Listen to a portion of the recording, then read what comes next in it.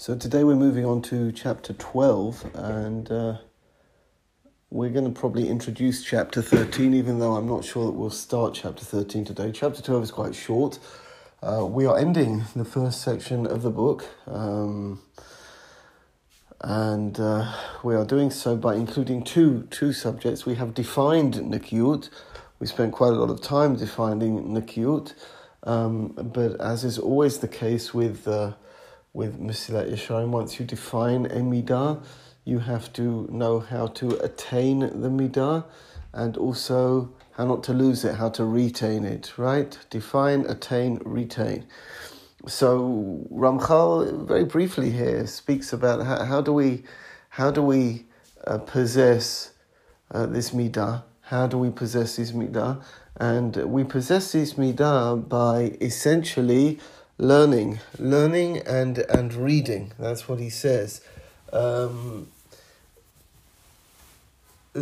meaning is the learning aspect is relating to what we have said countless times when we've been going through Perek Yud Aleph, that part of Nikiyut is knowledge, is knowing that there's something that is asur. Sometimes we're simply totally unawares that something is asur, and if you don't learn, if you don't constantly learn, sometimes when you've learned halacha, you say, well, I know this halacha, that halacha, but there's always something new, there's always something extra, there's always a minhag or a keta that you're not aware of, and you have to keep learning and keep listening, and that's for sure. And how do you deal with the other issue? He says by reading Sifrei Musa, by reading Sipurei Maaseh Chachamim.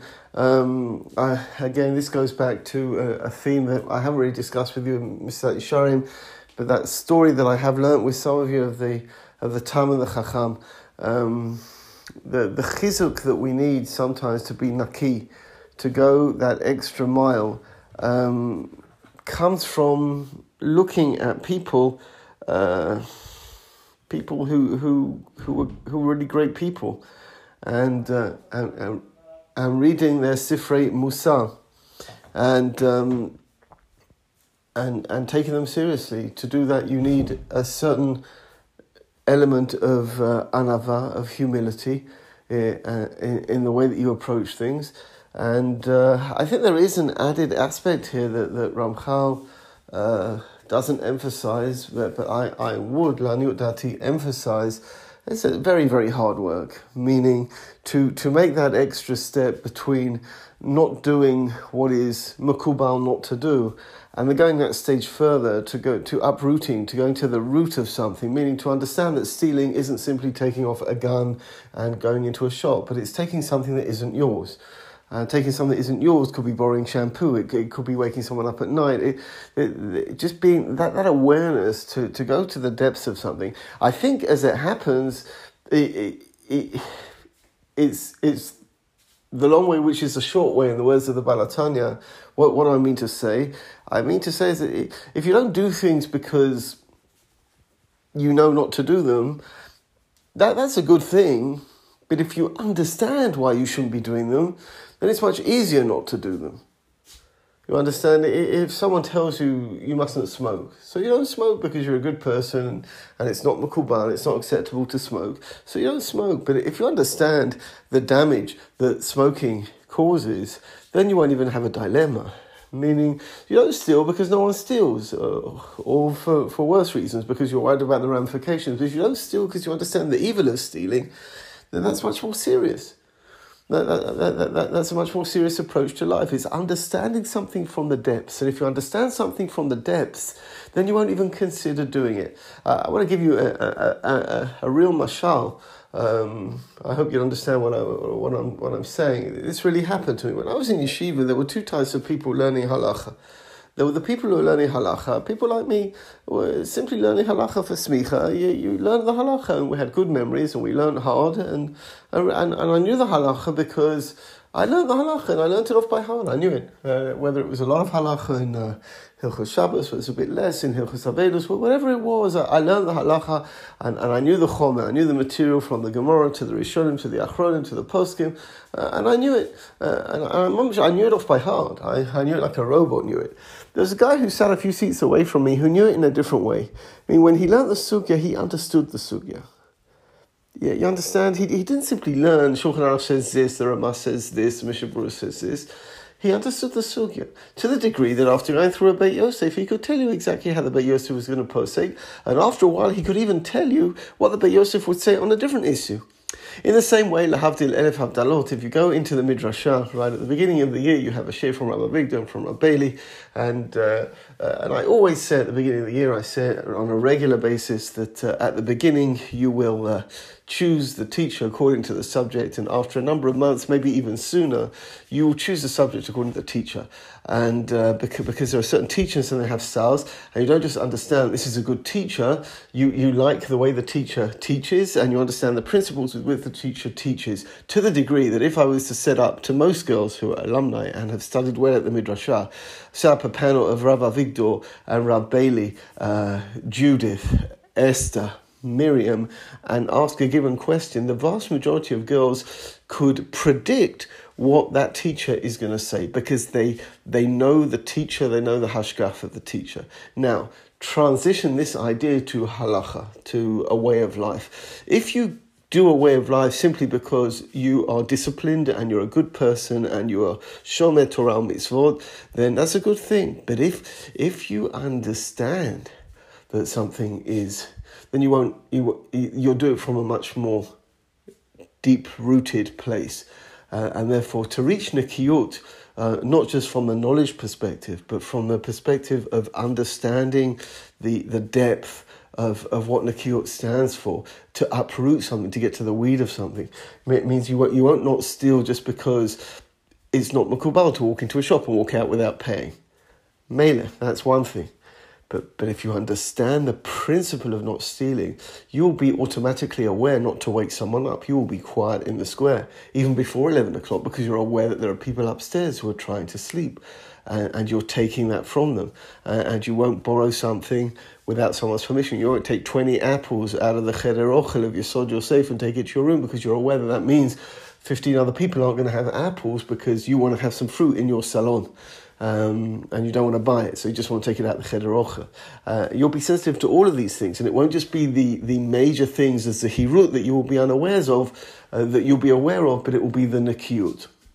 And at this stage, Tam v'nishlam, in an ideal scenario, we are all now tzaddikim, because each day we've been working on these midot, and we've reached chapter 13 in Sefer Mesilat Yesharim, which is distinctively the second stage of the Sefer Mesilat Yesharim. We are tzaddikim, and now we want to be chasidim. So what is the difference between a tzaddik and a chasid? So let's just do a bit of chazara on this notion. Tzaddik comes from the word tzedek, right? To do the right thing, the just thing. To be tzodek, the correct thing. Chesed is beyond the realms of tzedek. Chesed is to go that mile further, is to do that much more. And here we have to define properly. Now, it's very interesting, right, that if you have learnt a little bit about Chassidut, you know that the Chassidim are called Chassidim and the Rebbe is called a tzaddik, which is a bit of a paradox, right, because the Rebbe is presumably greater than the Chassidim. So according to the Lashon of Ramchal, the Rebbe should be a Chassid and they should be tzaddikim. I don't have the Chassidic explanation why these semantics were used in this way. They certainly weren't used in this way out of ignorance. They were used on purpose. I can only assume that Chassidim are called Chassidim because that's their aspiration. The tzaddik is called a tzaddik because that's who he really is. He's really a tzaddik. Meaning we have to move away from the semantics used B'Lashon HaKodesh in Israel, where you answer the door, someone asks this for you a favor, and they call you tzaddik. You don't become a tzaddik because you answer the door or because you give someone 5 shekel at the kotel. That doesn't make you a tzaddik. It could be an aspiration to be a tzaddik, but we've seen you have to perfect these 13 chapters of Mesilat Yesharim to be even remotely regarded as a tzaddik. Now, what's important here is, and I am repeating something that we said at the beginning when we first started the Sefer, is that there's an order. And as far as Ramchal is concerned, this order is non-negotiable. I mean, you cannot even consider being a chassid if you're not a tzaddik. Meaning, let's put it into real words, you can't go beyond the pale, you can't do the extra mile if you haven't done the required mileage. It doesn't work that way. And obviously, if people presume to do that, it's only an appearance, it's not real. And it creates a lot of confusion within that person themselves. And I think is part of the explanation for the bilbul, for the confusion that exists in Orthodoxy today. There are many people who are doing acts of Chassidut. And when we talk about Chassidut here, I'm not talking about Baal Shem Tov. Baal Shem Tov adopted the word Chassidut, but we're talking about Chassidut existed before the Baal Shem Tov, just like Torah HaMachshava existed before Rav Kook. These are wonderful, great, unparalleled scholars, but they didn't come, they are achronim. And a lot of our themes come up very, very early in Judaism. Chassidut, Avraham Avinu was probably the first definition of a chassid when the Rambam describes the relationship between Avraham Avinu and HaKadosh Baruch Hu. He describes it in the way that one would describe a relationship between a young betrothed couple. Absolutely crazy about each other, obsessed, absolutely obsessed. Like Rambam said that Avraham would be waiting all day just to speak to HaKadosh Baruch Hu, thinking of HaKadosh Baruch Hu all day, totally preoccupied by HaKadosh Baruch Hu. So Avraham was probably the very first chassid, the first Jew and the first chassid. And what is this about Chassidut? And again, it's very important, and I will keep saying this because it's critical to the book, to understand that as we go further in the book, we are dealing with higher madrigot, and therefore the presumption of Ramchal isn't a correct presumption regarding us, meaning we carry on reading the book, even though we're not necessarily on the level that the book is describing, and therefore the ideas that have been described in the book or the requirements that are being required in the book are way beyond and sometimes shocking to us because we're simply not there. So we're learning it kadei lahagdil Torah lahadira in order to learn Torah, in order to see where we have to go. But we are humble enough to understand this isn't talking about us. And to love God doesn't mean to jump up and down and roll your eyes and say you love HaKadosh Baruch Hu. That isn't, just in the same way, love between two people isn't defined by someone saying I love you. It's defined by actions. Actions have to ultimately, actions and feelings have to ultimately follow up on anything you may say or you may think. Okay, so what is Chassidut? Chassidut, and I'm going to underline this because it mustn't be misunderstood. If someone is a tzaddik, they are doing everything that HaKadosh Baruch Hu requires of them. And if they're doing it in the right way, in a pure way, then a person of this level will kaviyachol know HaKadosh Baruch Hu to a degree that he can or she can anticipate what HaKadosh Baruch Hu wants. And therefore will do things for HaKadosh Baruch Hu without being asked, simply for the love of God. Simply for the love of God. If you think about a man and wife or a child and parent, you know each other well enough to anticipate what the other person really likes. And if you want to express your love, you will do for them this act without them asking, without any requirement from them, without any word from them.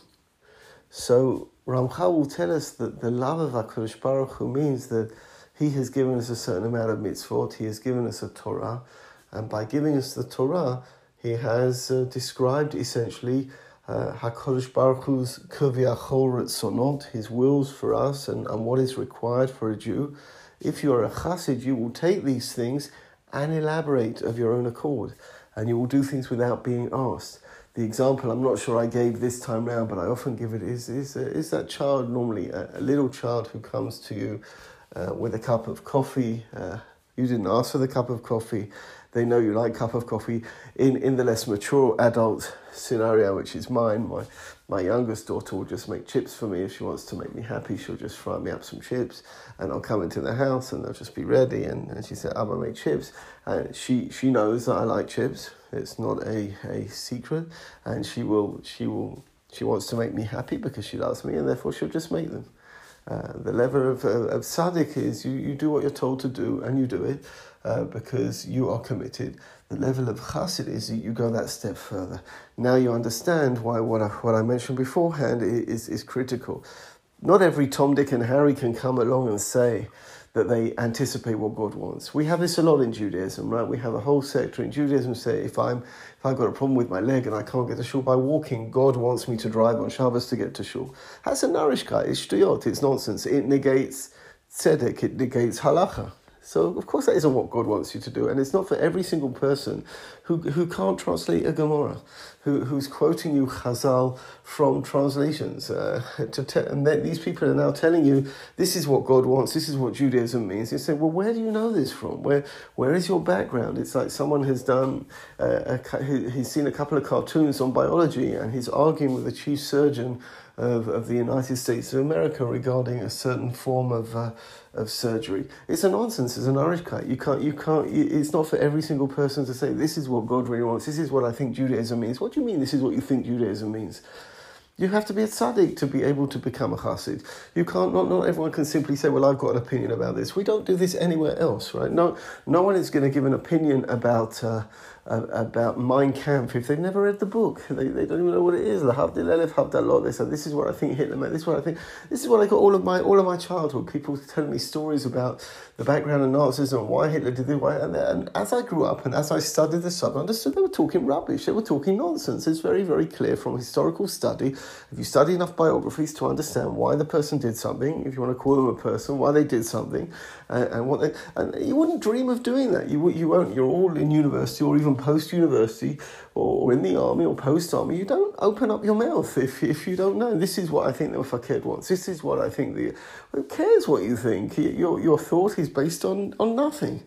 And so this is very, very important, right? Because this is ludicrously common today.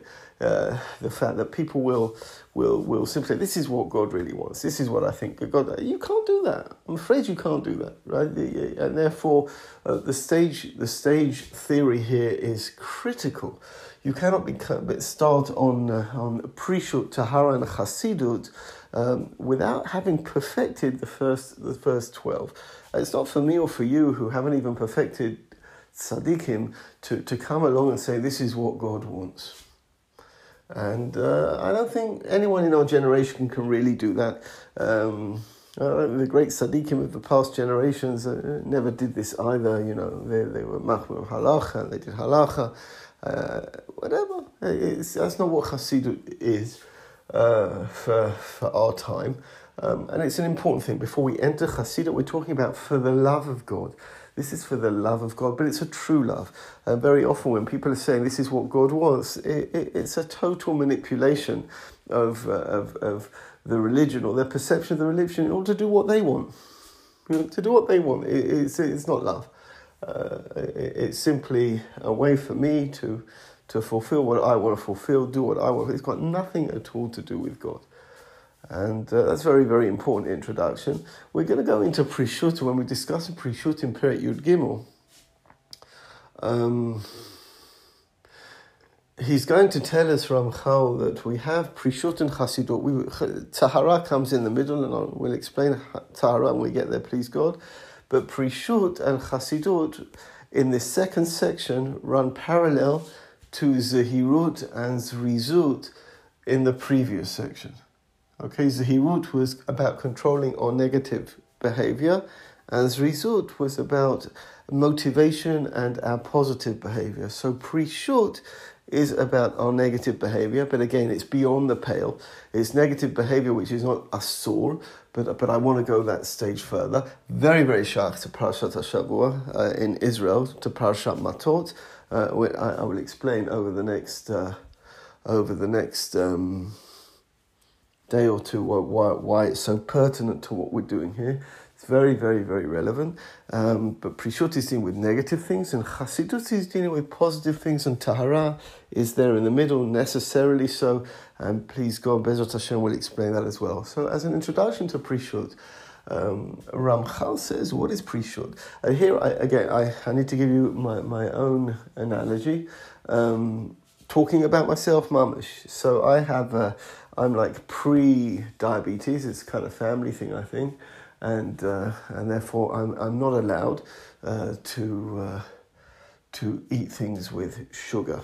Kamut sukar gavoha. If there's a lot of sugar, I'm not allowed to eat it. I have a certain cholesterol problem, so I'm not meant to have foods with bad cholesterol. There's good cholesterol, there's bad cholesterol. Give those as an example. So you have, let's say, and to make it totally easy to understand, you have, let's say, a Mahadrin bar of chocolate, good milk chocolate sitting on the table. It's Mahadrin. You haven't eaten meat for a while, and therefore it's mutter for you to eat. And it's not a fast day, and there's nothing whatsoever. It's not before davening. Everything's great. There's nothing whatsoever that would in any way impinge upon your ability to have this piece of milk chocolate right now. But I can't have it. So the fact that it's also for me and mutter for you has nothing to do with the actual halacha per se. It has to do with a personal need or a personal problem that I have in my biological makeup. And therefore I'm not allowed to eat it. Okay, now Prishut would be something that is essentially mutter for people, but me, David Milston, when I am with it, I'm out of control. I don't know how to deal with it, and therefore I need to make a decision to be poresh. I need to make a decision to separate myself from it. It could be that Ploni Almoni, my next door neighbor, is fine with it. It doesn't lead him to sin. It's not a challenge for him in any way. And therefore he is not bound by anything. But I am, because it doesn't do me any good. Let's take a bone of contention. Okay, let's take a phone. I'm not necessarily following certain piskei halacha that have decided that iPhones are totally evil. Let's say you have an iPhone without any apps on it, and it's just an iPhone or a regular phone that makes a phone. For one person, they use the phone, would you believe it, to make phone calls. That's what the phone is for. They don't use it for WhatsApp, they don't use it for Facebook, so they just use it. The other person cannot put the phone down.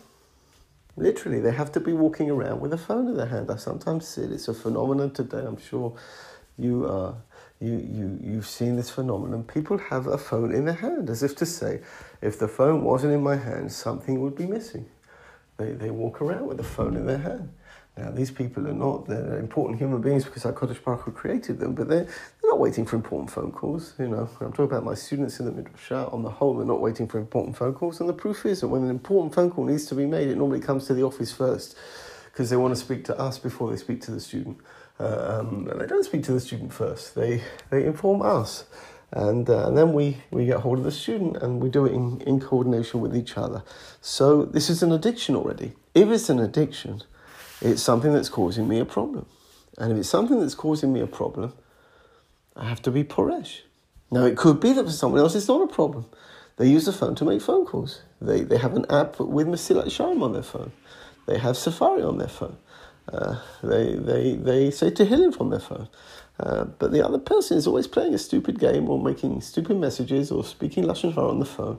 So for one person, they need to be poresh. For the other person, it's not an issur. It's not an issur. It doesn't say in the Torah you can't have phones. It doesn't say in Chazal you can't communicate. There are certain hagdarot to communication. But for Ploni Almoni, it's not a problem. So they don't have to be poresh. For this one, they do have meaning. What are we discussing here? You want to become a chassid, essentially what you have to do is look in the mirror, recognize not the weaknesses of mankind that the Torah has come to deal with, but your specific weaknesses that need specific treatment by you on yourself. That is a requirement of Prisha. That is what Prisha means. And therefore you are big enough and you are shalem enough to come along and say, listen, when this is around me, it's not good, so I cannot be around it. Why do I say that it's shayach to this week's parasha? Because this week's parasha in Israel, please God, next week we'll all be together again in Chutz La'aretz. They'll read Matot Maseh in Israel. They'll read Maseh. The minhag was always everyone has to be together by Tisha B'Av, even though theoretically we could have been together the week after Pesach because they could have read Achrei Mot Kadoshim together in Chutz La'aretz and we would have been together straight away. But that's what the minhag is. Minhag Avotenu B'Yadenu. That's what our minhag is. And so we go by that minhag. But in the beginning of Parashat Matot, we speak about this notion of Nadarim. Now, Nadarim on paper is the most tedious subject. It really is. You know, I often refer to my first days in yeshiva. I came to yeshiva. I didn't know how to learn Gemara. Ultimately, I was put in a beginner's shir, which was doing Pesachim, but the yeshiva was learning Nadarim. So I didn't understand Aramaic, I couldn't learn Gemara, and I didn't understand the concept of Nadarim. Very, very specific, very detailed halacha regarding Nadarim. And again, if you don't learn it properly, pretty much boring. It's not something that's done, right? We don't talk about vows. You take your vows as a phrase, but we don't talk about it so much in our Judaism. But what is a neder, essentially, in its positive form? Let's take Nazirut, right, a Nazarite, which was dealt with in Parashat Naso at the beginning, towards the beginning of Sefer Bamidbar. A person has, and I know there's a machloket with kadosh or choter, but let's look at it in a positive way. A person has a challenging religious experience, and he almost sins because of this experience. So his reaction is, I have to do something about it. Now, the Shulchan Aruch doesn't tell me I have to do something, but I know David Milson has to do something about it. So what does he do? He declares himself a Nazir. He takes a 30-day timeout. He doesn't cut his hair. He doesn't go to a cemetery so people understand this has nothing to do with dark magic negative avodah zarah, and he doesn't drink. He doesn't drink wine, which is a very big social thing. He cuts himself off for 30 days. And said, no, I need a timeout. Now, the minute someone declares himself a Nazir, the minute someone makes a neder, that particular thing is now for them, and only for them, an Issur Torah. So if I can't have the chocolate, and I'm, and I really like the chocolate, and I'm having a difficulty in controlling myself every time someone puts chocolate on the table, but I'm a religious Jew. If I make a neder, we don't do this today, but I'm just talking about it in theory. If I make a neder, I'm not having this chocolate. You understand that chocolate, the Mahadrin chocolate on the table, is now like pig. It's an Issur Torah for me, just for me, not for anyone else. So Torah has given me this ability to apply specific halachas to create halachas for myself, essentially, in order to help myself improve. Now, this is chassidut, right? This is beyond the pale. I'm not doing something that is halachically required of me. There's absolutely no issur to eat the chocolate, and it's not a cigarette. And if I'm pre-diabetes, it's not so. But it's not good for me, and it's just gonna help the situation deteriorate more, and it's out of control. I make a neder. I take personal action, meaning this is where love comes in as opposed to duty. I understand it. I want to do this, and therefore I'm going to be proactive in doing this. I'll tell you a personal thing that happened to me just yesterday. I'd been a member on Facebook for a number of years, and essentially, ostensibly, I joined Facebook not to make posts and not to let everyone else know my opinions. Anyone who's I rarely post anything on Facebook. I was told that in order to have access to the Midrashah Facebook, I need to be a member of Facebook. So I became a member of Facebook. I had about 100 friends, people here and there, but nothing.